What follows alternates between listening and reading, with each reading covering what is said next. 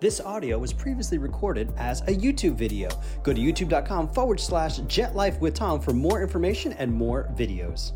And don't forget to check out theultimatejetguide.com if you're looking to buy or sell your private jet. That's theultimatejetguide.com. On to the show. Hey guys, what's up? It's Tom, and today we're going to be giving a quick overview of what is charter. Check it out. All right, so lately I've been getting a lot of phone calls from guys that are calling up and saying, hey Tom, I'm thinking about buying a jet, but I'm not going to be using it all that much, so I was wondering what you think about putting it on charter, maybe like an Airbnb kind of a thing. And so because I keep getting that question over and over, I wanted to make a quick video. So when it comes to putting your aircraft on charter, first let's take a step back and talk about how often should you be flying your jet if you're looking to purchase a jet? Well, usually a jet purchase makes sense around 100 to 200 hours of flight time on average. When it comes to anything less than that, you're really going to be on the bubble of maybe you should just charter out your own. Like you should find a charter broker and just charter on your trips. Or maybe you want to buy into fractional ownership or a jet card or something like that. When you're around 50 plus hours, you're really kind of on the cusp. So it might make sense to buy a jet and then put it on a charter certificate or start your own charter. We're going to talk about that in a second, but you've got a lot of options. So let's talk about the first two options when it comes to chartering your jet. You can either start your own, or you can put it on someone else's certificate. Now let's take a step back. What does that mean, put it on somebody else's certificate? So when it comes to chartering an aircraft, you're going to be under a different maintenance schedule. So normally you're a Part 91 operator if it's for personal use. If you're going to charter it, you're now putting passengers in there. You're now running it a little bit more. So you're going to want to think about Part 135 maintenance. So you're going to have to tell the FAA, hey, this plane is going to be carrying passengers, is going to be chartering. They have to issue a certificate. Now, if you start your own, you're going to probably be waiting 1 to 2 years to start your own. There's a lot of paperwork. I know everybody loves paperwork. And you're going to need a director of operations.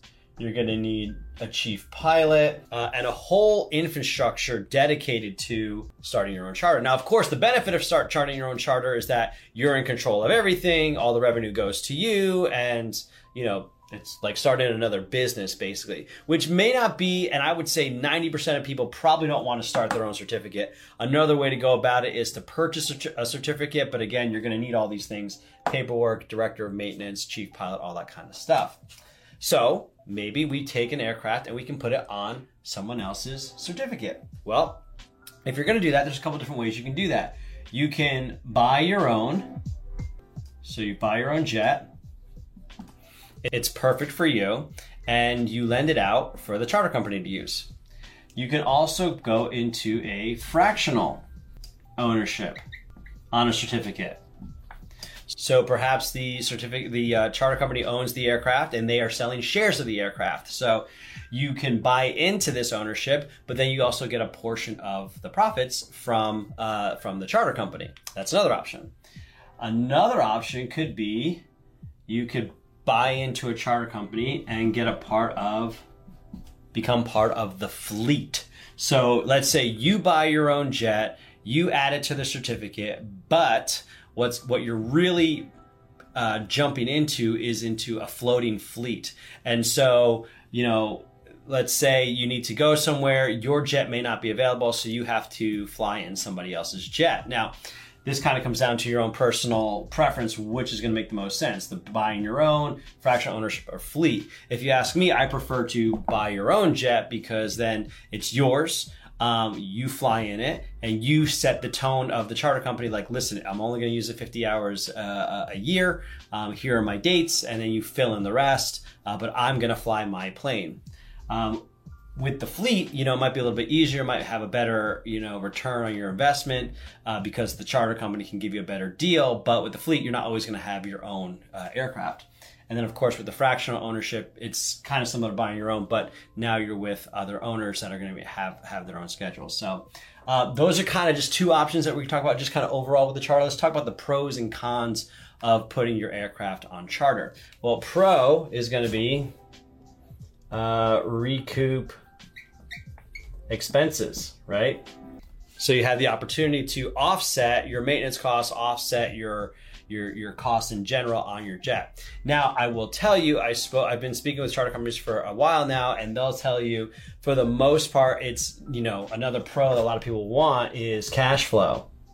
90% of the time, you're not going to be getting cash flow. 90% of the time, you're not going to be making money by putting your aircraft on a charter. Most of the time, you're closer to recouping expenses. And then sometimes you could actually lose money when it comes to putting it on charter. If you don't get the right aircraft, or they're just mismanaged by the charter company, you're going to end up paying more money because it's a mismanagement, it's not getting used, and the maintenance is kind of goes up a little bit. So the pro obviously is you recoup expenses, you can cash flow. Another pro is the jet actually flies. Especially if you're looking at a bigger aircraft, these things really do need to fly. Otherwise, if they sit, they develop problems, they get gremlins. So the jet is going to fly if you put it on a certificate. That's a good part. Let's talk about the cons. Well, one con is going to be the schedule. I know you're only using it 50 hours a year, but are those 50 hours or are those days of the year that you want to use it popular times when other people are going to want to use it? So is it possible that your plane might not be available when you want it? Yes. Otherwise, if it is available, now you're losing revenue because you're using it. It's kind of a mixed bag. So one of the cons is going to be schedule. The other con is going to be maintenance. So maintenance wise, it's going to come up for inspections more often. If it's on a 135, the maintenance schedule is going to be more rigorous. There's going to be more inspections that need to be done. So your maintenance is going to go up and your maintenance costs are going to increase. So you want to be aware of that. So, yes, the charter company is going to make a proposal to you, say, hey, we are estimating this much maintenance and here's the revenue and here's how all the numbers work. At the same time, it could go above that. And then last, let's talk about value of the aircraft can decrease. And the reason for that is you're running the engine. So the value of the aircraft is a lot of time in the engines. The more time you're running it, the quicker you're going to devalue the aircraft. You're also going to have other people flying in your aircraft. So, what is the care that they're going to take for an asset that doesn't belong to them? Are they going to have kids in there? Are they going to have adults that are screwing around? Are they just going to be, are they going to take care of your asset? The value of your aircraft could decline as well. When it comes to putting your aircraft on a charter, the biggest thing you need to do is have a conversation with your entire team.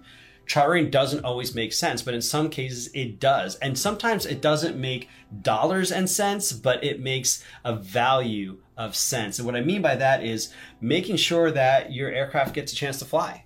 I mean, recouping your expenses. I mean, possibly making cash flow. I mean, connections. If you set up with a fleet policy, you might have access to a Gulfstream while you own a Citation CJ4. So you might have access to bigger, better jets that get you to where you want to go if you enter into some kind of a fleet arrangement. So there's a lot of things to consider. Get with your team. I'd love to help you out. If you have any questions, you can text me at 941-216-1246. I look forward to helping you. My main goal is to help you not just find a jet, but find the right jet so that you can enjoy that jet life to the fullest.